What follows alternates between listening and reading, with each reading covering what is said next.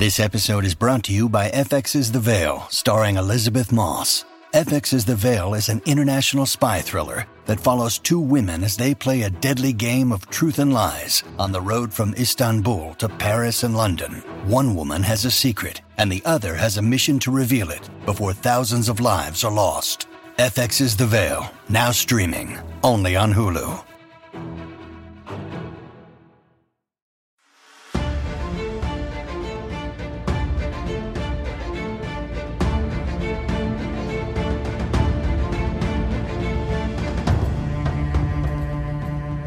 From the southernmost points of Dorne to the lands of always winter, and what is west of Westeros, and the shadows in the east, as well as the shadows of Mordor, and could it be from the darkest realms of Nockmaar? Oh, we'll find out. I don't even know if I'm saying that right anymore because it's been a while. I'm Ken Napzok. Casterly Talk Live is back, also in podcast form.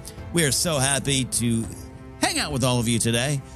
Titling our episode Rings, Dragons, and Willow, because that's right, it's official. We will be reviewing Willow. That "we" is a roster subject to change, but we've got one person for sure, and that is this man right now, bringing him in here, the one and only Alden Diaz. And look at this, Nikki Kumar's here as well. Nikki, what's up? What's up? What's up? Hey, friends, how are you? Hello.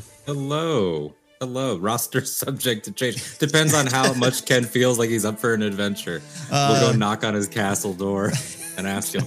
I'm the General Kale of the team here. By the way, how awesome is it? We're going to dive into Willow a bit in the show, but how awesome is it when you look at General Kale, and then you had the isn't it the Trolls Turn to Dragons? That's a mixture of Siskel and Ebert. How great is it that George was like, F the critics, make them the villains? No, yeah, honestly. Like, it just, that entire movie has a very, like, I'm going to do what I want type energy. It doesn't even, I think that's why, and I guess we're diving straight into it, like, I guess that's why, like, that one has a weirder energy than Princess Bride or, like, Legend or, like, some of those other ones. It's not, you know what it is? It's not sexy. Well, Joanne Whaley confirmed some things I thought about myself, and lo and behold, I am, permanently with a redhead with a sword. So, who's a broadsword expert. So, truly the dream. I think it is sexy. And Val Kilmer, come on, Kevin Pollak. That's true. Kevin Pollak's sexy. I've been around Pollak. We are starting the show off in a hot way. We are going to get to Willow.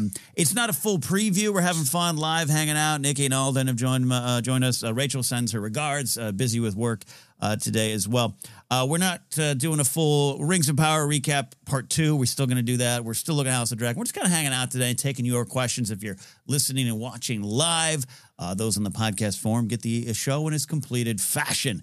We got a lot of cool people checking in, including our first super chat of the day, said the Imperial officer, Jared the Dark Jedi, here to shame Alden for not liking Taco Bell. Well, Jared, you better queue up another super chat because I can't stand Taco Bell. I'm Team Del Taco to the end. Boom. Del Taco, so we don't have Del Taco over here. That's right. You gentlemen understand that. I didn't get to try it on either of my California trips this year. Yeah. But I will try it next time, I promise. Nikki, you've got some feet here in California from time to time. Del Taco, what's your thoughts? Solid. A solid day's work. Okay. See, I also come from Texas, which is, I have Taco Cabana, which is kind of like my home base for that fast taco. Yep. When I'm in Dallas, Fort Worth, the executive taco at Tin Star is my taco of choice. There we go. It's beautiful. Yeah. Although I promise everybody, we'll get to fantasy, but normally fantasy nerds do enjoy some fast food burritos. So this all goes hand in hand. Alden, what took you down the path of not liking Taco Bell? It was just some bad experiences. When we were in middle school and high school, we had a, 2 chains share one building. Yes. And we had a KFC Taco Bell combo in the plaza of our movie theater. Okay. Yep. And I was always going KFC. My friends would do Taco Bell and I would try it sometimes. And you know what? Maybe it was just that location. Yeah. Okay. But left a bad taste in my mouth. I'm getting tweets right now from people asking me, have you had the Crunchwrap Supreme? But have you had this? And they're begging me. But yeah. I love this. I love the food wars. It gets so serious fast. I moved to LA. We had in my hometown, we had one Taco Bell and one Del Taco. Then I moved to LA. You had 3 on every corner, each brand. And I work in graveyards. Del Taco was the only thing that opened. And I realized at 2 a.m. one day, this is far superior. This is the far superior brand. The clarity of the middle of the night. yeah. It's all. I also was eating Del Taco, and the only time I think I've seen a UFO at 3 a.m. So there you go. Robert Meadows says Duran is definitely a burrito guy. I definitely agree with that. And Jared the Dark Jedi says, moral of the story: don't meet your heroes. You can't trust anyone anymore. Look. I'll tell you what. Duran. Food and live streams with Ken Napzok go hand in hand. And Duran is he's my kind of food guy. I bet we'd get along great on a food crawl, on a taco crawl. Yeah. I think we forget Duran lied to the High King of the Elves to secure a better dining room table for his wife. That guy clearly cares about a meal, about home. His children seem happy and healthy. Disa was cooking his dish that one episode. So yeah, I think Duran gets down in the kitchen, and I think he probably does like a burrito. I'm a quesadillas guy, which I feel is more, I think, I would say maybe Arandir, him being Puerto Rican in real life. Maybe there's something there. Could be. I love this. This is why, I mean, come on, let's be honest. I think 90% of the reason I love The Hound is not his redemptive story, his hard truths, and his look on the world. This is a guy who appreciates beer and chicken. Yeah. Come on. He'd kill for it. Yeah, he'd kill for it. The delivery of someone is in regards to the chicken is genius. I remember the night that episode aired. Just life has changed after that scene. Absolutely. Brilliant. Absolutely. We're having a lot of fun hanging out. Just kind of a casual show here today. We are a couple weeks removed from House of Dragon and Rings of the Power, which is kind of crazy. Time moves so fast. I even saw Patty Considine tweet out saying it's been like 8,000 years since the end of House of Dragon. A couple of weeks out. How are you both feeling about those shows when you're ready to dive back in? I love kind of having that reflection period, which is only a few weeks old. Nikki? Yeah, I speaking of diving back in, I had to do some moving the past week, and I was like, I'm gonna go crazy if I'm hearing silence. Yeah. So I'm gonna put something on while I start packing some boxes. Love it. And I put the entirety of House of the Dragon on in one day. Okay, a lighthearted romp in the background. Yeah. It felt good though. It felt good. There were a lot of things I had. Just little things I'd forgotten, especially on the episodes that I didn't revisit as often. Yeah. And a lot of them are, performance based, where it's just like, oh my God. Like, I think I'd forgotten how good the pilot was. Yeah. And yeah, no, it was great. I probably should have chased it with some Rings of Power, but Rings of Power it gets you in a certain mood when you do the whole Dance of the Dragons business. I agree with that. Yeah, Rings of Power is definitely a chaser for me. I haven't taken the dive back in yet, and I can't wait to do that. I was up at the Central Coast Film Society's Entertainment Expo in my hometown neck of the woods, the Clark Center on my old high school, which was fun. And they played Two Towers. They played Two Towers on the big screen in a big auditorium, big performing arts center. And, man, that was a lot of fun to just sit down. Now, it was the theatrical version, which, man, I didn't realize how much we were shortchanged by that. It's been a long time since I watched the theatrical version. Still great. Still a lot of fun, but watch those extended editions. But it was just fun to be in that world. And again, as we always say, legally, we get it. Not necessarily the same world, rings in the movies, but just to be in that world and feel more connected. And hearing things. These are movies I've had in my life for 20-plus years now, 20-ish years. And to pick up on little words, phrases, locations that I've heard time and time again, but now have new meaning. Yeah. I love that about Rings. That's one of the things I'm celebrating about that show. I know some people think that we've watched a different show. That's been some of my favorite comments. Who are these bleepers? They actually enjoyed the show and pulled some themes that are important to their lives out of it. I missed all this. I don't know what to tell you. My love for Rings of Power is pretty strong, especially seeing Two Towers just the other day and just going, it has expanded the story for me.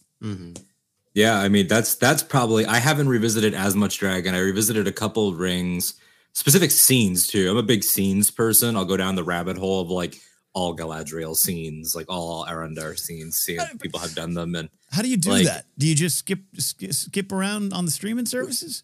No, people do it for you. Like people on YouTube, like For years, like sometimes in the 3 years between when we had no Westeros show, sometimes I would just look up like the best of Tyrion seasons 2 and 3. I do that too. So I had this vision of you, not just on the streaming services. I actually had this vision of you cracking open the DVD cases. All right, that one. Oh yeah. Next one. Click.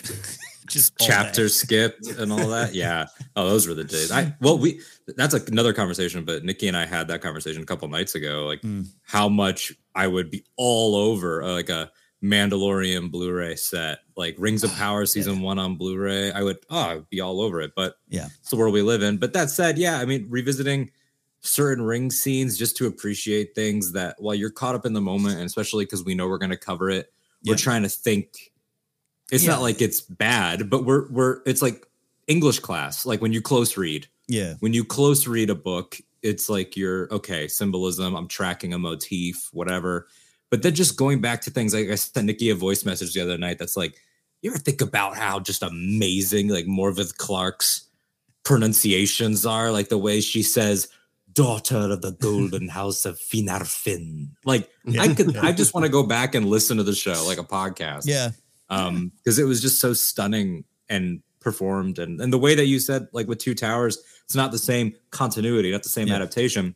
But you go back to Fellowship, and when Elrond says like the blood of Numenor is all but spent, it's like I've seen that now. I know what he's talking about. It's like spiritually they're so in sync. It doesn't, like, it's not the same, but there's so many things that do feel very samey.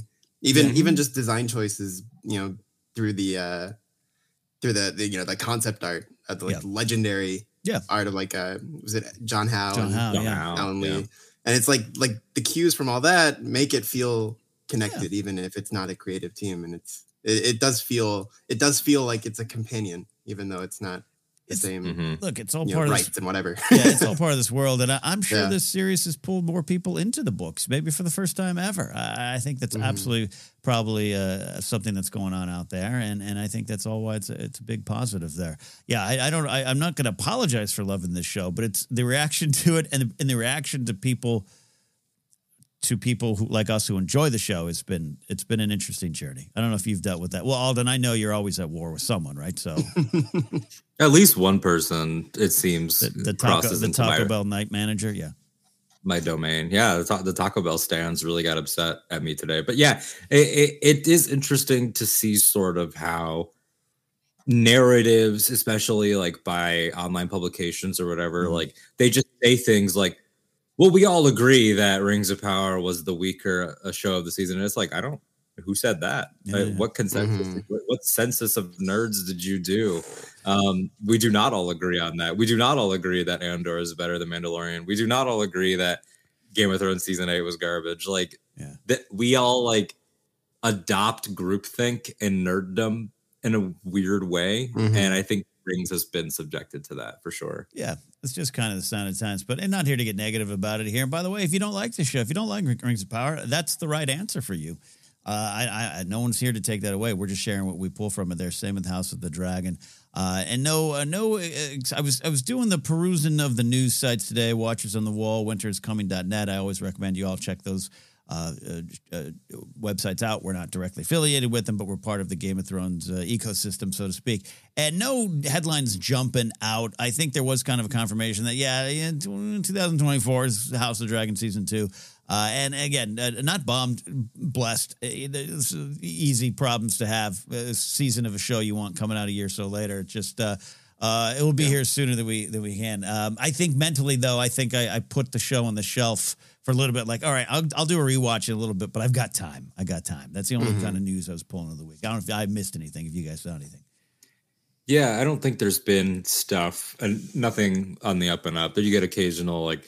There's sets in England for Rings, so like I know they're working and like that's cool. But Rachel was saying, I think I can't remember if it was on air or off air, that there was a potential new Dwarven character that's been cast. And so we know that things are ramping up on both ends. And I think Condal recently said that they're getting ready to go for like January or February or something like that. Yeah. Which awesome. It's going to be a hard year. Again, hard in the most first world way possible. We're getting 4 seasons of Star Wars next year, plus things like Visions and everything. So we and our friend groups will be very busy. But it'll be interesting to go a long time without them. Rewatches are going to be loaded, though, I'm sure. We'll have to juggle all that behind the scenes information with all the watching of the new shows. Oh my God. Speaking of the behind the scenes, Nikki, you'd be very proud of me. I did sit down the other night, watch that first chapter of the making of the dragon, or what is it? The broken the house dragon the eggs. Dragon's built, I think. Yes, I watched the first one, but unfortunately, HBO Max.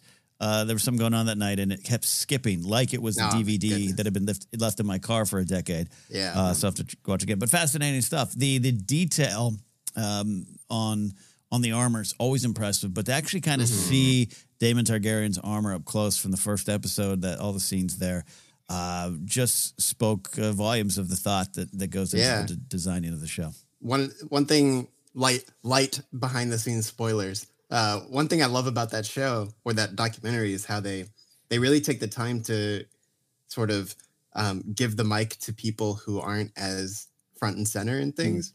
So like way at the end, they talk about the painted table, and that wasn't Condal's idea. That wasn't Miguel's idea. Like that was a production design person, not even the main one, like just someone on staff. That was their idea to do the painted table lit from beneath. Oh, that's great. And so they interview her and let her talk about it. So like, I like that kind of stuff too.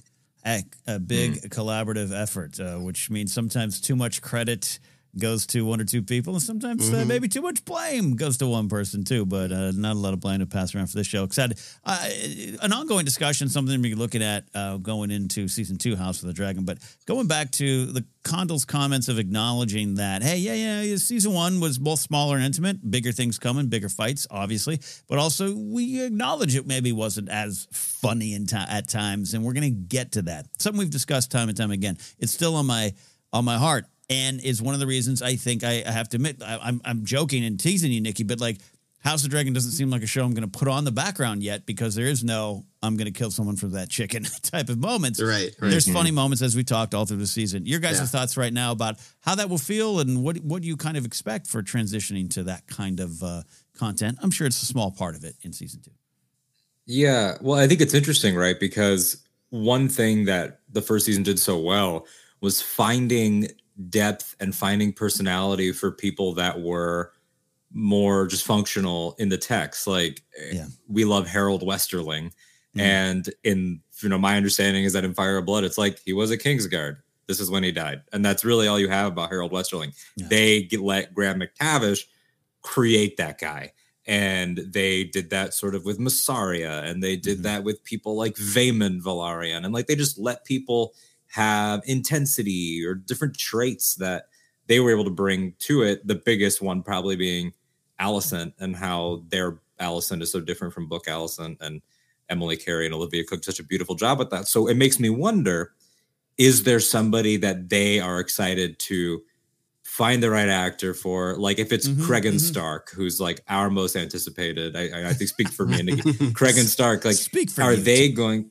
No, are they going to pick somebody for him that is got a little bit of a dry humor? Like, what's their Cregan going to be like? Because again, they get the historical account of Cregan is as such, but we're going back to the north. We're going back to the Vale. We're going to lots of different places we haven't seen in a while, away from King's Landing. Those people might have different senses of humor, different attitudes. And I think that's an exciting opportunity for them to find the next Hound or the next Bronn or someone like that. Yeah. Wonderful said. Nikki, jump in there, but I do want to point out that for once, Alden's made a good point. There we go. It had to happen.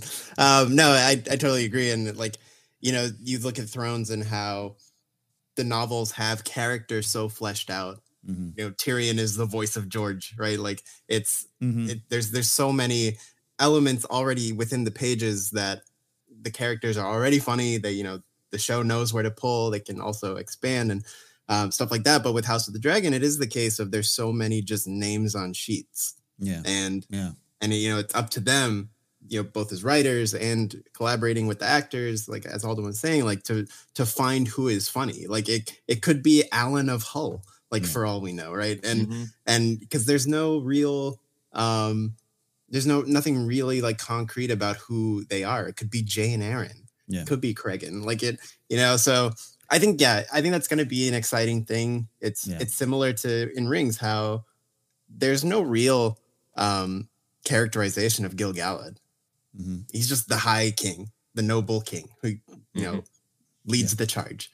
And so Rings of Power found a way to make him this, you know, slightly antagonistic, you know, presence, and, you know, someone who has this like this sort of I don't want to say untrustworthy, but just sort of like he's the company guy, right? Like, you know, actually, I was saying he has a heavy burden of leadership, which is a real thing. But then that kind of creates some, you know, trust me, I've been that boss in the office that walks in and everyone shuts up because they were just talking crap about you, and you're like, I'm just getting coffee, and then I'll leave, and then you can all hate me again. I get it. I was sharing Alden my philosophies of leadership as told to Jon Snow by Sir Alistair Thorne on the wall. But I think you're right. And sorry, Nikki, I cut you off a little bit, but I think you both made a great point here. All jokes aside, you always make great points, but that there's room as the story kind of flows out over the map. Places go. Now, you know, Cregan Stark, you know, we know the Starks as being a cheery, funny bunch. Always quick with a joke. But that's the thing is that, like, it would be a great, you know, it's dangerous out there in the nerd waters to say the phrase subvert expectations. I know that's a very dangerous thing to say, especially since 2017. Yeah. But if Cregan, being, as we know, closer to the Sun's age than he is to Rhaenyra's, closer to Jace, it's like maybe he does have a little bit of like a warrior swagger or something that we can attach onto him. Or like you said, there's going to be all of these, the dragon seeds. Is that what that group is called? That's a ton of actors, a ton of personalities that we've yet to establish. There are people that have only had like a little bit of screen time that are going to get more, like Stefan Darkland, that is just there, just being intimidated by Caraxes for one scene. So it's like people that are going to have an opportunity to flesh out and find again those pairings. And then there are things that happen along the way that people couldn't have predicted. I brought up Bronn, like Jerome Flynn, like he just sort of catches fire and you realize, oh, we know how to write for that person now. And then a lot of discovery ahead. Yeah. Well, no, we've made it when there's a funny dragon. I was gonna say, maybe we get a wry, sarcastic dragon that's like Moon Dancer, more people, just cracking jokes all the time. It should be Sheep Stealer, just because their name sounds like a joke. Great stuff. Now, any more insights, Nikki? Your own time on the clock for me cutting you off. No, yeah, I think that's sort of the exciting thing in terms of the blank slate and knowing they can find that, because you know. The humor in House of the Dragon, I'd say, is very like character and like irony based, right? It's less comedy. So if they find comedy in whoever, I think that could really add a new flavor that'll be a lot of fun. I'm excited. I keep thinking about it. The reason I'm focused on it, and we discussed this before, and we certainly discussed it again as season 2 approaches, is it's something that I do feel was missing from season 1. And though, you know, watching King Viserys the first slicing chicken at a party while he's angry or nervous, hilarious. But I just want to see what happens with that there. The matter of the succession has been settled. Again. That one is that. Thank goodness. Had he got one last excellent comedy beat before he was killed off. I love it. He was brilliantly funny throughout. I think Daemon and Dickie, you were talking about how good the pilot is. When Daemon first shows up and he's at the small council meeting and Viserys walks in and he's just sitting there all proper. And he asks him, like, you know, please don't just like slaughter citizens. And Daemon's like, time will tell. Like things like that are funny. He became one of Grace's, my fiance's favorite characters. Just the lines. What the blank is this? Everything about he's great. Mama's farce. Mama's farce. Great line. When you need mealtime inspiration, it's worth shopping Kroger, where you'll find over 30,000 mouth-watering choices that excite your inner foodie. And no matter what tasty choice you make, you'll enjoy our everyday low prices, plus extra ways to save, like digital coupons worth over $600 each week. You can also save up to $1 off per gallon at the pump with fuel points. More savings and more inspiring flavors make shopping Kroger worth it every time. Kroger, fresh for everyone. Fuel restrictions apply. I was watching here in the live chat. We got a question, particularly a question about Willow. I want to know your thoughts on Willow, what Willow means to you. We are covering the show. It is coming shortly here. The episodes drop on Disney Plus on November 30th, right? We're right around the corner there. Some of the screeners are out. I will say I do have the screeners. Haven't had a chance to sit down and watch them yet, but I'm excited to get to it. Some early reactions are out there on social media. But yeah, love it. If you're watching in the live chat, let us know so we can have a discussion about Willow. That's what we're going to do here in a second. But Alden, you might have more to say there on Daemon, as one would understand if you do. Yeah, I'm known to go on and on about Daemon Targaryen. I missed that guy already. I mean, we opened the show like, how are we feeling now that we're a couple weeks out? We literally only took 2 weeks off from Casually Talk, and even that wasn't necessarily true because there was a podcast episode. So really 1 week off, and that week felt like eternity. I feel like I have not seen these characters on both shows in so long. We talk about comedy, the laughter from Durin in Rings of Power, and from characters like that, or from Nori and Poppy. Like, I already I'm nostalgic for them, and they just happened. So it's a weird situation, but yeah, I'm looking forward to rewatching all of these. I know we're going to be doing the Thrones rewatch is going to continue. You're about to wrap up season 4 of that. Yeah. So we'll be still a ways to go. Yeah. But yeah, it's a good time. And then adding Willow in not only is good just for the soul, but then also like, cause it's going to be lighter than both of these, I presume, then also it's just nice to have something for the fall, like something to continue on doing these discussions. A little cozy fall show. We got a call here in a second about Willow. Get to that there. One of the things, and we're just kind of free flowing around the world here in this episode, just kind of talking about things. So one thing that's on my mind is it's this weird spot. I'm such a Game of Thrones fan, Song of Ice and Fire as well, but books you can have a different relationship with, especially those ones which could be a little harder to get through and harder to get through in a second time. Not that they're a struggle, but they're so big, they're so daunting, so overwhelming. You don't just pick up A Feast for Crows and read it on a nice breezy Sunday all the time, where you might with Game of Thrones the show. I so love those, and I've so seen every episode, and I know them inside and out. Same with like classic Star Wars stuff, or just things Force Awakens, any of the movies that have been around now 7 years or so. I've spent so much time with them. There's always this period of time. Joseph and I talk about on Force Center of, it's so great when you sit down and watch a new Star Wars, particularly when it's a new movie, but you feel so out of sorts because you're like, I don't know the name of that ship. I don't know that background officer's name yet. And you kind of feel like you don't know. I'm at the spot with Rings of Power and House of Dragon where I don't know them as intimately as I want to, right? I haven't seen all the episodes 40 times like I have season 1 of Game of Thrones. So even as you guys, we throw a name out here, sometimes I'm like, did it Rolodex? And so then I'm like, I have this weird reaction. I don't know if you guys have it, and maybe even in the audience, where sometimes like, do I not love the show as much as the other one? Oh my God. And I have this like panic where I'm like, time out. You've spent since 2011, you've been hanging out with Game of Thrones. This is brand new. You're learning these new worlds. And that's part of the excitement of, I'm looking forward to getting back into with a rewatch of those shows.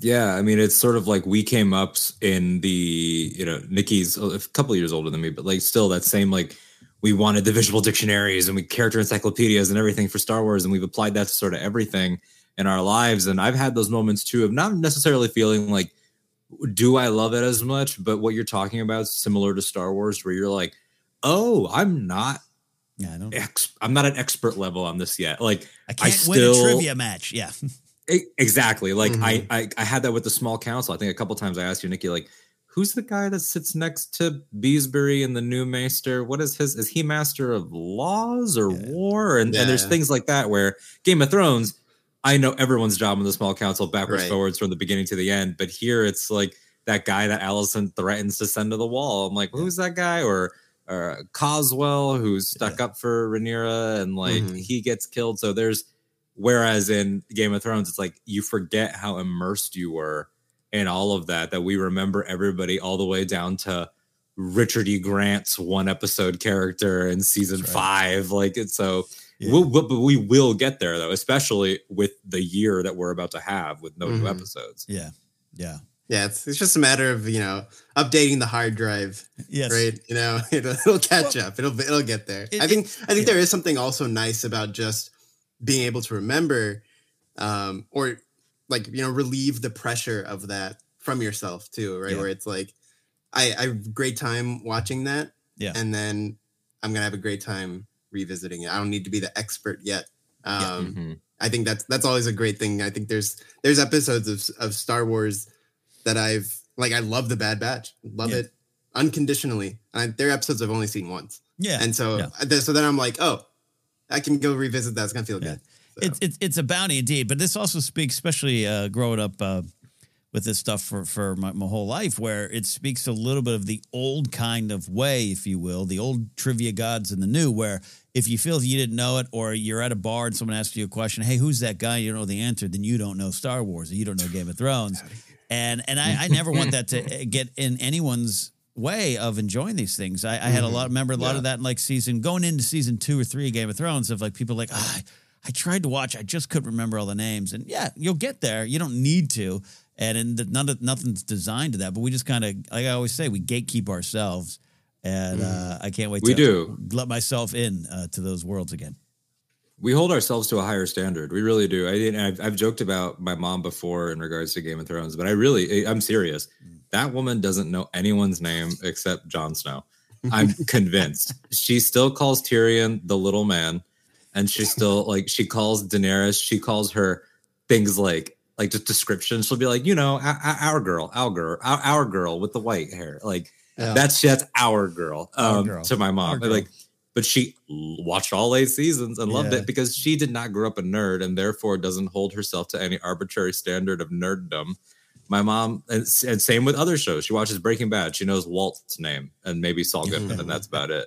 And whereas in our spaces, like the other night, I was like, is Luthen Rael's ship called the Fondor, or is it just a Fondor class? I need to check that out. Normal people don't have that thought. Yeah. And expect themselves to I can't remember what we were talking about. This was a few nights ago also. It might have been that. And I was like, is this the dumbest conversation we've ever had? But it's a real one. When you check out and you realize what is being discussed at that exact moment, it was something related to Andor. I think it was are we now in 4 BBY? And we're it was the show begins in 5 BBY, but Gilroy said we're doing 1 year per arc. So did we end in 4, or are we going to time jump to 4? It's just my God. And once you check out. Yeah. And there are questions I want the answers to, but sometimes, you have to check out a little bit. You do. And that's why it's good to have people you were talking about your fiance Grace, and she's a big nerd, but she's also has some grip on reality. Well, it's good to watch it with someone that can say that. Would pull out her, Aragorn's sword sits in our living room. She would pull that out and put that to your neck for calling her a nerd, but she does have the sword to also prove it. So it's a weird paradox that we got going on here. Yeah, it's like, Grace, you are holding it, you own it, you paid for it. Yeah, that's it's like sometimes I want to yell at Tony Gilroy. You actually like Star Wars, dude. Stop telling people you don't. You do. Tony Gilroy is the man that said, I didn't want people to have reverence for it, but then also corrected people about the Rebels timeline on a podcast. So I think he's coming to grips with it too. I think he is too. He's going to start. What a fascinating man. Yeah, he's fascinated. He's. I got some thoughts. He's gonna wear a Star Wars shirt soon enough. Speaking of growing up nerd, it was about 1988 that I was 12 years old. I was getting into baseball, collecting baseball cards. Had the dream of being a Major League Baseball player, which was me taking a bat to my nerddom at the time. So I put some nerd stuff behind me. But this movie comes out. 2 movies came out. 187, The Princess Bride. Saw that because it had Andre the Giant in it. I liked pro wrestling. That was a lot of fun. And then a year later, Willow comes out. Now, I think Princess Bride is a little bit more my favorite, but I loved Willow, and it was George. I didn't understand that Ron Howard was the same guy that was also in Happy Days. Couldn't comprehend that. But also Wicket. Warwick Davis is in it. So I've always had a special place in my heart for Willow. But I'm at this weird spot with it where I was starting to, move to other things. This was an era where you were told to put away the toys and go on. But your generations, both of you, a couple years apart, there's a connection with Willow that's pretty powerful. We are getting ready for the show. And before we get your thoughts, I got to share this call from our good friend. We're going to go to our Game of Thrones graphic. We're going to send the Ravens in with our good friend, our longtime listener, Eric Monroe, who has been dying to get the confirmation from us that we are covering Willow. We got it. And I said on the show, if it does happen, Eric is about 5% responsible, all to 95%. Eric, take a bow. We're talking Willow, and here's what Eric had to say about Willow. Hey, Ken Alden and Casterly Talk. So, Ken, first off, I am so proud to be 5% of the reason that you are covering Willow, because like I've said, it is the film from my childhood. I truly adore, and it got me into the fantasy genre. So when I first watched it, I was like 5 or 6 years old, and it just pulled me in. The character of Willow, I think what Willow represents, the underdog, I absolutely love that. I think in a lot of ways, all of us are Willow, because there's always something in life that you're an underdog with, and you overcome it the way Willow does in the film. And my hope is that the television series will bring people to the film. People who have never watched Willow, I hope, will give it a chance after seeing this TV series. So I can't wait. November 30th. There we go. Great call. Love that. Eric saying some great things there, including, hey, come on in. You might not have seen this movie that started my journey with fantasy and genre films, but come on in. Let's enjoy all of it, and join me in this party. Great stuff there. I think Eric he's right at that right age. Again, I want people, I've enjoyed the film, have historically said I've liked the film. Recently rewatched it and realized that's where Ron Howard got the idea, or his team got the idea for the start of Solo and that kind of crawl. It's the same as Willow. Pretty fascinating. So I love it. And again, George and Industrial Light and Magic pushing the boundaries on technology. Lot to love. But I want to pitch to you guys as we start to get ready to talk about this series that's coming on Disney Plus. I think we want to talk about Willow, the movie, its place in your guys' lives. And you're not the spokesman for the generation, but you're representing it right now that probably are like Eric. It's a gateway, a window into a world that you wanted to go into more. Fantasy, sci-fi, big mythic storytelling. So take me back to the beginning, Alden, of Willow. Well, it's interesting because, and I say this half jokingly and half to make Ken cringe, but also really, like, I wouldn't be born for another 7 years when Willow came out. So, like, if I still had my gray beard, which I had to shave for a role today, I had to go to a studio and shoot something, I'd be going, but yes. Yep. The metaphorical beard, though, for sure. It's actually going to come back in faster now that I said that. But so I wasn't like there, which, actually I want to pose a question before I get into it. Just for you, Ken. Yeah. As Star Wars and indie kids, were you all conscious of the fact that this was that company doing something else? Was that like in any nerd magazines? Did they make it explicit? Like, hey, this is our next thing, Lucasfilm. Like, was that out there? Yeah, I think, yes, it was. And I'm sure that someone could pull up the trailers where it probably said, from the man that brought you Splash, which I was a fan of, and the creative mind of, I'm sure that was out there. Did that register on a level it does now, where I'm sure even now there's 5-year-olds to this day going, well, Lucasfilm was sold to Disney in 2012. We have a different engagement level, of course, with the news of behind the films. But yeah, we were aware, and it was part of the reason I wanted to see it, right? It's George. And look, parts of that film, even though it's groundbreaking, don't hold up for me as much as other projects, even in that time do, or even Star Wars does.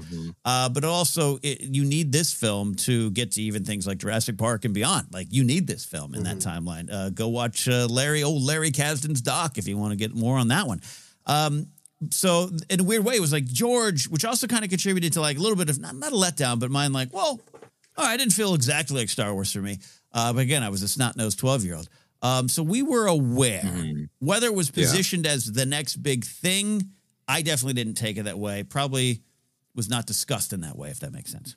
Sure. Yeah. And I ask that because sort of what you indicated of how things have changed.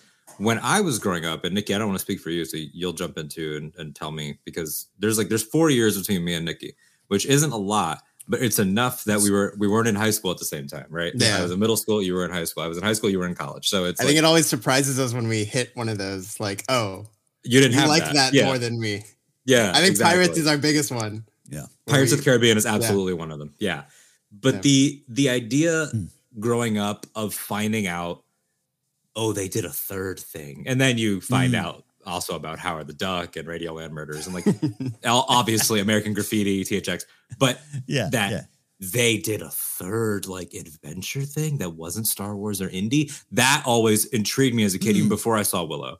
I was like, the Ewok kid that's also that grew up and was in Phantom Menace, like he played a wizard in another movie. And so before I saw Willow, I had an appreciation for it because it was the other George thing. Wow. And I didn't, and George was, I think for a lot of us, George or Tim Burton, really, the person that was like, I don't direct everything I do, but they're my things. Yes. And that was a thing that we didn't really have. Now it's everywhere. That's Kevin Feige, right? Like that's Kevin Feige changed what a producer is for that, in that vein. But the idea, like George would pump out ideas and give them to his friends. And one of them was indie and one of them was this thing. And so by the time I saw it, I didn't think it was as quote good as Princess Bride or I think I was more like something like Ridley Scott's Legend with Tom Cruise. Like I think was also something I liked a little bit more. But the thing that I love about Willow is something that Eric touched on there. It's that he's not like Wesley. He's not like indie. He's not like even Tom Cruise in Legend. I think his character's name is Jack, if I remember. He's not swashbuckling or cool or hot or any of those things. He's a child. He's magical. He's this little like Hobbit-esque, like he's just this thing. And his last name is Ufgood. Yeah. Like it's telling you he's of the good. Like it's just so blatant. The movie is so cheesy, but it's aware that it is, which I think is going to be a thing. Before I toss it over to you, Nikki, like I'm bracing myself in the same way that like people have been sort of coming at other Star Wars because of Andor. Like I don't want Willow to get this is corny, because then I'm going to have to be the guy that's like, do you know what they're making a sequel to?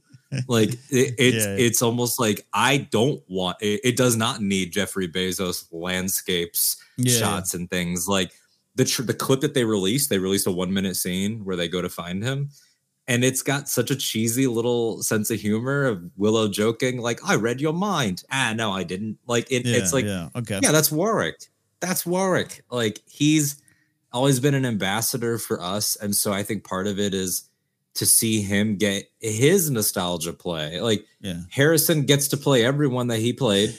He's played Han, Indy, and Deckard again. Yeah. So it's like, I think part of it is that for me, but I've always appreciated the film. Val Kilmer is someone I've always really loved. So there was that element, but I like what I call affectionately schlocky mid to late 80s, early 90s fantasy. And so that's always been a thing for me. Yeah. And I'm bringing up the fact that, if you're of a certain age, 12 or 13, it's going to hit. It's going to hit differently. And you're going to be, no matter what generation, you start to be distracted by a lot of different things. So your relationship with it will be different. And I love this I love hearing your take on it, because so many people are excited for this. I'm excited too, but I'm really excited. Big fan of Warwick Davis. Seeing Aaron Kellerman in this, I'm going to be excited for that. A lot of people celebrate. Warwick's daughter and a lot of people celebrate. Tony Revolori. But before Nikki, you jump in, I just wanted to throw in one more note. I also think for all of us that were at Celebration, that first Willow trailer was a surprise hit. Yeah. That was a surprise hit, because they threw that into the studio showcase. Everyone was kind of like, oh, it's Willow time. John Kasdan comes out. He's an interesting cat. I think John Kasdan, he's a public speaking is not his favorite thing to do. You know what? I like the Kasdan family, man. But John seems like his heart is always on his sleeve, and he just is having a lot of fun doing things that he grew up with, being a fan of as well. Yeah. Even though his daddy wrote Han, he grew up a fan of Han. It seems. I get it. It's a weird thing, and John, like, He has it's the Kasdan sort of, I wanted Han to die. Like he has that energy of his father, but amped up to like in a millennial way. It's weird, but that trailer hit. And from that moment on, I could feel it in the room. I was like, oh yeah, we're good. And the energy of having Star Wars, Willow, and Indy all like, by the way, we're live right now. We're recording this live. So I don't want to date this too much. We are less than 24 hours away from the Indy 5 storm starting. Empire Magazine, Indy 5. So, Lucasfilm's cooking. It's cooking. So it just feels good. Yeah, good stuff. So, Nikki, you, 4 years age different. You're looking at it a little different. I want to know your relationship to that name, Lucasfilm, that name George Lucas, this film, but also how you took this film in and how it hit you and how it hits you now. Well, here's the interesting thing. I am part of that little group that Eric mentions. I have not seen Willow. Whoa. Yep. So, oh, my God. Boo this man. Okay. No. Hey, I thought I was welcome. Okay, bye-bye. Okay. Yeah. Send out the moon door real quick. Well, if you subscribe for just $10.99. Make him fly. Yeah. Oh, yeah. Let's get that kid in, Willow. Let's bring him back. But no, I think I'm that person who I love it. am excited for this show. I'm like Alden said, I was watching the trailer at Celebration. I was like, oh, that feels cool. And like I was always down with the announcement. I knew it was going to be this sort of this gateway experience. And I something I've had before because I didn't watch The Dark Crystal, but I watched Age of Resistance on Netflix, and I was like, oh my God, this is incredible. And then I went back and watched Dark Crystal and, got an appreciation for that. Interesting. So is that your plan? You're going to check out the series first? Or do you want to do a movie watch? Maybe I might stick a watch in because I feel like I should pay some attention to Willow before a certain day comes. I mean, I haven't seen the show yet. I haven't got those screeners. I would imagine so. Yeah. Yeah. You mentioned the Dark Crystal me up as a kid. I watched that once and I always forget that you have that. That lady takes the eyeball. Oh, nope. Yep. I've never seen it to this day. And that show came out. I was like, nope, we're not doing this. We're not. I'm in my 40s and I'm still scared. What gets me, Ken, is that like you're so right. The range. I just love that the range of Henson is like you could show it to a 3-year-old and it will scar you for life. Look, that guy could do anything. I am a Paul Reubens, Pee Wee Herman fan. Pee Wee Herman influenced a lot of I went to the Groundlings in part because of Paul Reubens. I still look away when Large Marge comes on. I still have that yes. That scene effed me up too, man. And I didn't come up on Pee Wee. I will tell that this is my Ken will kick me out. I've only ever seen that movie. I've never seen any other Pee Wee material. That's fine. I mean, the show was weird, wonderful genius on a Saturday morning. It was something special. Yeah. But yeah, I know there's a recent one, right? Like a Netflix one. A couple years ago, and I'll tell you, I didn't watch it. I was afraid to. Not for Large Marge, but just kind of like see that. Well, that's a conversation I think that we could open up with Willow. Even though Nikki, I know you haven't seen it, and we'll talk off air. Maybe we'll do a casually talk. Nikki watched it for the first time discussion. Maybe we'll do that. I think we should. Yeah, we'll fit that in at some point before I'll rewatch it again. Yeah.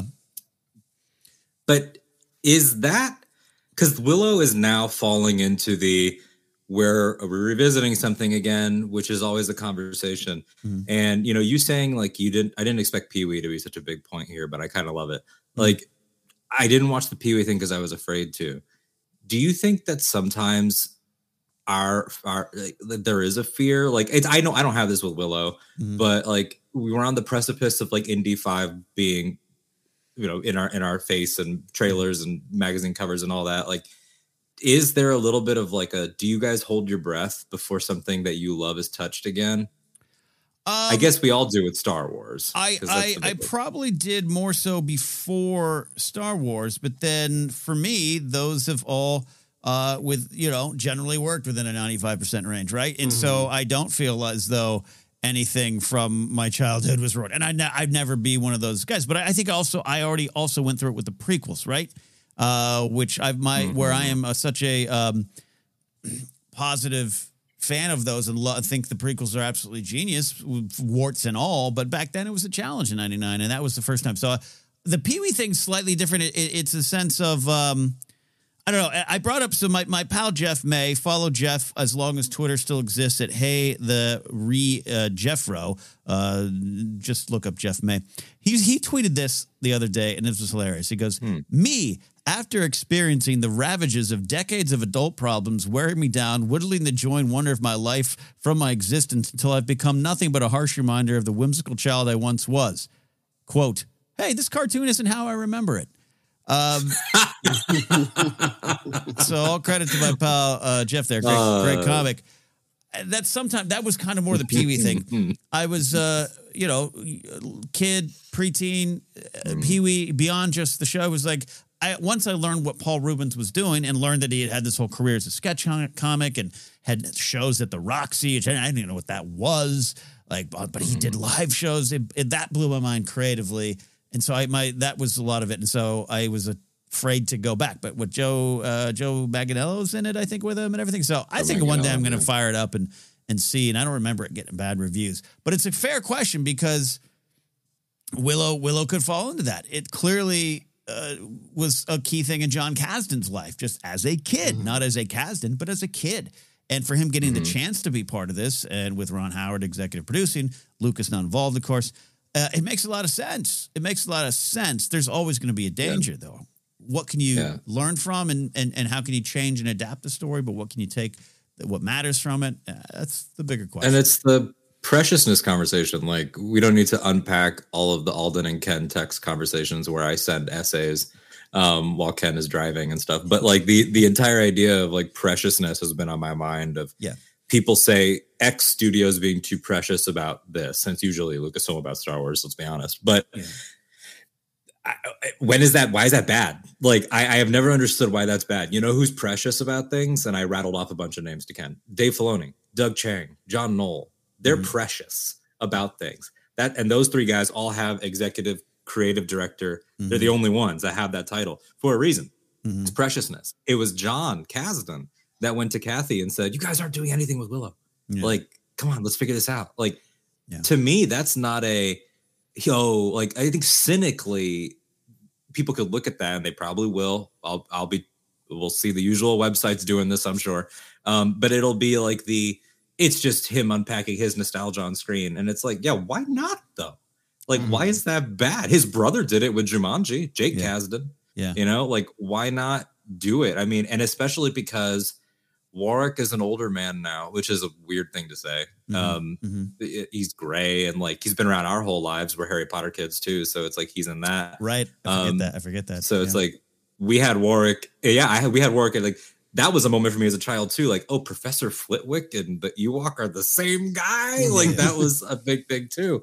Right. But it's like, that's why, to loop it all the way into Casually Talk's core of Westeros, that's why I'm so excited that Kit Harington pitched the Jon Snow show to George. Because it's like, he didn't wait until he was gray in the hair and the beard to do it. He's like, I miss my character. I want to do it now. Yeah. Like, and I think that that's something that should be celebrated. Like, I want to see my actors get to do stuff. Like, I haven't seen Top Gun Maverick yet, but I know that Val Kilmer's in it for like a scene, and it's like, he's in poor health. It's like, give him that moment. Like, that's why I was pissed that Batgirl got canceled, because that was supposed to be Keaton's moment. I'm excited for all this stuff happening, for these people. I think people have forgotten like the degree to which making this stuff is an emotional journey for the people who make it. And I think that's something that you have to, I think it is worth celebrating, right? I mean, it's that weird relationship when you get to like, who is this for? Right. And it's a weird sliding scale that shifts all over the place. It's like, is Willow more for the Willow kids, or is it more for the people like Warwick and John who are unpacking, and they are here to share what they have. And it's not necessarily they're here to share something for you. It's, this is ours. We want you to like it too, kind of thing. Yeah. And reach it's a weird sort of scale.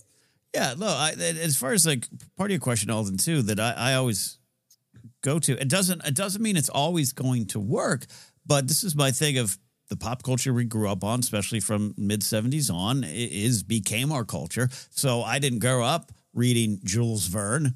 I grew up watching Back to the Future 3, you know, that was, so I'm influenced by that. And then Star Wars has influenced the way I look at life, the way I act through life. It's continued to change me. So it's the fact that some of it is viewed as less than, and that we should just leave it there in the past, not explore this world. Willow has a world to it. So why not explore it? Why not see where the story keeps going? By the way, there was a series of novels that take place 15 years after this that Lucas had kind of put the story out there, and an author had come in and delivered them. They're Laura Dan in the future. I don't know if that factors into the show or not. I haven't looked that part up, but like I remember seeing that on a bookshelf in college and going, yeah, that makes sense. I'd love to know more because that's a world. They better figure out if they're Willow Legends or Willow Canon now, because I'm going to be pissed if those novels are not. Time's running out. And again, it doesn't always work. I grew up a pretty big Transformers fan, a giant G.I. Joe fan. I don't know if, for me, they got it right in all of them. I think the first Transformers film has some value. After that, I kind of peeled off. And by the way, I didn't get in my car and rant about it on YouTube. I might have ranted maybe on the Schmoes because that was our brand a little bit back in the day, and then we all kind of grew out of that. I think I'd rather see people grow out of that, of not realizing it is from the past, and either it stays there, like Jeff May's wonderful tweet, or it grows and changes with you and affects new generations behind you. I'd rather be that kind of person than someone who yells and screams, they messed up that thing I loved when I was 12. Not because they all ruin the childhood things, but because you're still lost in this, not understanding. And in a way, it's like those people are the ones I would argue are being precious. Preciousness has a dark side, right? And it's like, yes. Why don't you like I've brought this up before just because he's a big character, like Batman. I really, really, really, really, really don't like the Zack Snyder Batman take. I'm sorry. Sure. For anyone watching. But if somebody watched that and was a kid and then went and found other Batman, that's good. And that's a good thing. And so if this Willow thing can do that for the original movie or just 80s fantasy in general, that's a good thing. I remember one of my favorite days of my entire professional career. We had Cary Elwes in studio because he was in Stranger Things. So he was promoting that for Netflix. And of course, the host I was producing for at the time asked him, would you ever do a Princess Bride 2? Would you and Robin Wright ever do Princess Bride 2? And he was like, yeah, if we would love to do that. Like if it ever came up and, you know, Rob Reiner signed off and it could happen. And like, you hear that. And it's like Nikki said, it's personal for them too. And so why not do it? Like, that's why Harrison is protective of Indy, because it's related to good times. Kathleen Kennedy in the Vanity Fair Lucasfilm spread that they did this year talks about how Indy 5 was like this full circle emotional thing because she started there and now they're here at the end. And that to me is the stuff that I like to unpack and sort of see through the lens of fans. I mean, we talk about House of the Dragon here. Yeah. Ryan Condal's company is called Bastard Sword. I researched it a little bit. He's had that company since 2007 or 2008. Yeah. That guy called his shot before there was a first show. Yeah. His career has been building to the chance to do something like House of the Dragon. And I think maybe I'm emotional or sentimental or saturn or whatever you want to say, but I think that that's cool. And I'm in a place now where I think like stories mean more to me now. Like I was crying my eyes out watching an Andor screener. Y'all all know what I mean when the finale comes out. But like, it's just like, I don't know. I'm okay with something being a little bit cheesy. Joseph Scrimshaw, your co-host on Force Center and Obsessed podcast host, when we were talking about Thor: Love and Thunder the other day, he said sometimes projects are like a table and they have a wobbly leg, but that gives them a charm because it's still your table, like where you hung out with your friends. Mm-hmm. And like, yeah, you might have to put like a magazine or something underneath it to get it to even out a little bit, but that doesn't mean that it's a horrible piece of garbage table that needs to be thrown out. Yeah. And the internet has made that binary. And And we all should take a table like Durin. Nikki, you're smarter than I want to hear more of your thoughts on this. No, I think to lose the ability to connect with the good in every sort of project is a sad thing to lose. And I think that's like another thing I try to live with when it comes to, Alden, you originally asked about like, do we ever hold back? Do we fear something coming out and changing something? And I think like, for me, I always try to live with, if I can keep watching Star Wars with the childlike wonder, like I don't want to lose that. The day I lose that, you can take me out back and retire me, right? Like, I'm done. Yeah. Like you, like I don't ever want to watch something because there is a thing of people being afraid of what makes them feel like a kid, and and I think that is reflecting in a lot of different shows, and this sort of thing of like, oh, it's mature, so it's better than that schlocky crap that you're used to. You're used to just feed, allowing them to be force feeding you with. And usually, the schlocky crap is deeper than you ever thought, and you probably missed a lot of it. Exactly, and I think it's the to make that your default setting and not embrace the wonder, embrace excitement, embrace the emotional journeys of not just you but other people, creators. I think that's something you have to remember, and when you lose that. That's when you get into the territory that I think we're all very against of disingenuous thought and groupthink. Everything. I've gone from I'm kind of against it to I think I have a pitchfork that is on fire, ready to attack, ready to go. The end blessed of by R'hllor. Ken cuts his hand and lights it on fire every time. Try to keep it a little bit to Willow. That's one of the. I've seen some of the early social media stuff. It seems very positive. I've also heard some things off camera from folks who just don't like it, which by the way is always an option, and that's very possible. And I'm curious. I haven't watched yet. I'm curious where I'm going to land on just how the actual show feels and looks and sounds. It's things I do. Worry about and want to always be to my liking, but I'm curious if Willow how the general public will feel because the source material is pretty schlocky and cheesy.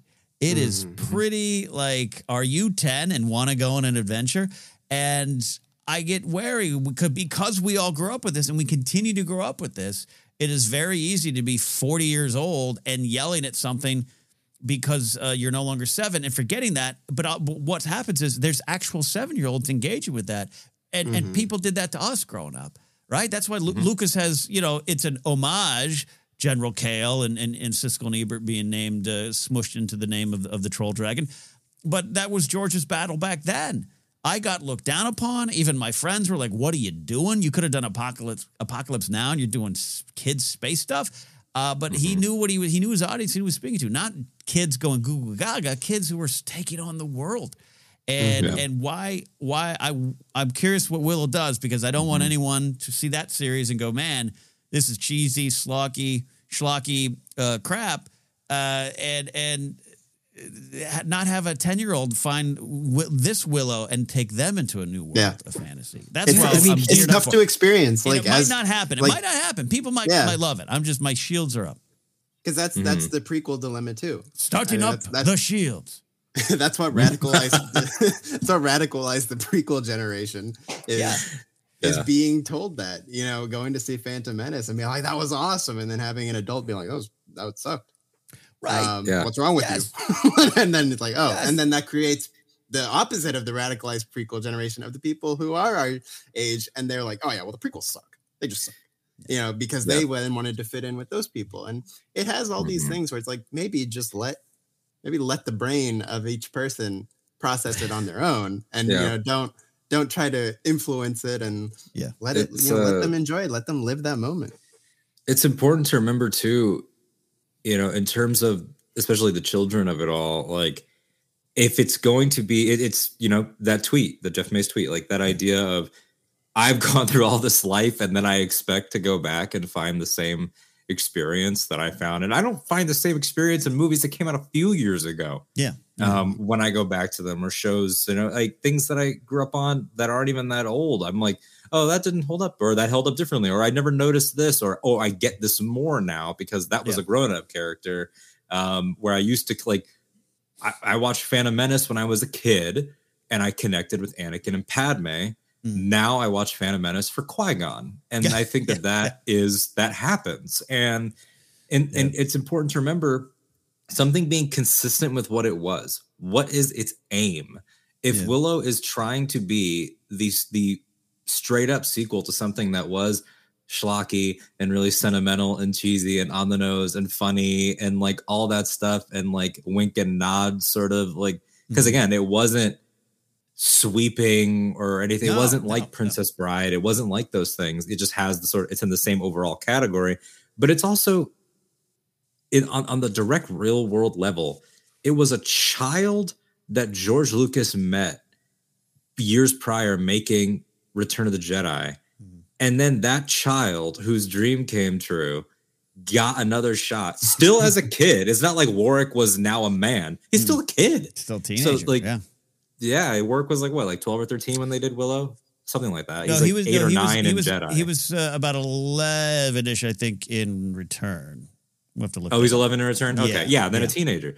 But still, it's like, wow, that was a child's dream getting expanded. And so I don't need things to be for me. And I think that that's a big thing. Like, it's not, you don't judge something for what it is or for what it's not. You judge it for what it is and what it's trying to be. Like, if your problem with House of the Dragon is some of those scenes were too gruesome for me, that's a valid problem. If your problem is, I didn't like that there wasn't any musical numbers. It's like, well, what are you talking about? Like, I go to Willow and it's like, if somebody's like, that show's cheesy and the acting is too on the nose and it's too wink, wink, nod, nod. And if it's too this, I'm like, yeah, sounds like they made Willow. Like, like, and that's okay. And it's like, I'm a big Kiss fan and people Kiss, it's just, 20 albums, 40 years. It's all the same. It's always been surface. It's just about partying. And I'm like, I don't know how to break it to you that they've done what they've always done. I don't know how to explain that anymore. Welcome to Kiss. And Alden, you are worth the deuce. I'll tell you that much. Thank you so much. Rounded up our discussion here. I love where this went today. We went all over the place, but really about the themes of watching these things, I guess you could say. I'm looking forward to it here. Looking forward to the show. And going back to you, Nikki, someone who is I'm so curious about your take on the movie and getting into this world. This is it's a fun world. It's hard as on its sleeve and on the nose. It's a great way to describe it, Alden. So, any final thoughts, Nikki, as we get ready to break this down? You might be on some of the episodes, of course. So we'll get your insights into Willow Ufgood and the friends. Absolutely, and I think again, just I'm very excited for the show. I feel just as a person who has grown up with, Lord of the Rings, Star Wars, Harry Potter, indie to the extent that it's fantasy. Like, I feel very receptive to new fantasy worlds. So I think it's just an excited new element I feel like I'm gonna get in life, and just the show. I was happy to hear that it was being made. I'm very excited for this young cast. I hope there's some stars in the making. Yeah. And I think it's going to be exciting to watch them. So I think as far as Willow goes, it's going to be sort of an exciting sort of pop culture chapter for me, and in a way that I felt like the Netflix Dark Crystal was too, where it's like I got to get through a new doorway and feel something fresh and exciting and fun. I think that's one of the keys to the things that don't go as serious as House of the Dragon. It's like let's you need a palate. Let's have a good time. And you need a menu, right? Force Center for Star Wars, you guys always use the buffet metaphor. And it's spot on. And when you look at fantasy, we have now a range where it's like you have House of the Dragon, which is full of brutality and sexual themes and adult themes and maturity and gender study and all this stuff. Then you have Lord of the Rings, which can be scary. I think it has the scariest depiction of orcs that we've had in Rings of Power. It has some brutal stuff. It has some incredible battles. I mean, that battle for the Southlands, it will go down as an epic TV episode, I think, for all time. But it was still, could watch with the family. And now we're going to take it down one more notch. And I think Star Wars has done that. Where you have your Andor, but you also have Star Wars Resistance. You have Forces of Destiny. You have Rebels. I think that and then there are fantasy shows that we don't cover on Casually Talk that fulfill other things. The Witcher, Outlander, his Dark Materials. It goes on and on and on. Wheel of Time. Rachel's talking about Wheel of Time. That might be what I watch in 2024 to fill the gap. Yeah. But the idea that if we're going to do all these and we're in a fantasy boom, and we are, and we're lucky to be in a fantasy boom, because go back to Peter Jackson's Best Picture speech. It was either his director speech or his picture speech. He says, "Thank you to the Academy for recognizing fantasy." Yeah. And that was in 2003. And guess what? They very rarely ever did it again. Yeah. They thought that covered them pretty much for always. I remember Del Toro did the same thing in his speech. Mm-hmm. He was like, Shape of Water. Like, fantasy, baby. But that was 14 years later that they finally were like, okay, we'll give another fantasy one out. So to be in this fantasy boom right now, I like that I can have a fantasy that is dark and sexual and brutal. And then I can have a fantasy that's Warwick Davis and some teenagers bopping around with some magic wands. Like, that sounds great. Yeah, Kraken Wise. Yeah. So I will say the orgy in episode 8 of Rings of Power was a little out of place. That one. Although everyone in it was beautiful. Yeah, I think what a cast. Maybe I typed. Hey, the Harfoots are just really connected to each other, man. Everyone stays on trail. Hey, and nobody walks alone. All right, we're about to wind down this live edition of Casterly Talk. We are looking at the calendar. Let me bring up the Google Calendar. Ooh, Thanksgiving's next week. We'll see what we can get out next week. But then the week after, we'll TBD on the exact time. That's when Willow starts, and we'll be breaking it down here. We want your guys' thoughts. We want your guys' questions. We want you to enjoy. And again, if Willow is not your thing, don't worry. We're still going to be discussing Rings of Power, Lord of the Rings, looking at the movies. We are going to be diving back into the Game of Thrones rewatch, breaking down House of the Dragon. Can't wait to kind of analyze it on a more spotlighted way on House of the Dragon. So a lot of things coming here. All right, before we get out of here, I want you all to let the audience know where they can find you, your projects, and who knows? I check every hour to see if Twitter's still there. But Nikki, where can they find you? Yeah, you can find me on the Twitter for, again, as long as it's there, at Naquicious, NAQUICIOUS. You can check out the Imperial Senate podcast for Star Wars talk. You can check out the One and Done Film Club for an awesome exploration into blockbuster franchise movies. I do it with Alden. I also do Rewatch Between Worlds with Alden on Octo Radio. Love that. Yes. Alden, you kind of got the helm for Willow, I'll be on as well. I'm excited for the show, but excited to see what your takes on the show here. Tell them where they can find you as well here. Yeah, you can find me on Twitter at @AldenDiaz, as well as Instagram and TikTok. Again, for as long as Twitter exists. I will be the last holdout. I can promise you that, though. As it crumbles around me. I will, too. It's actually been...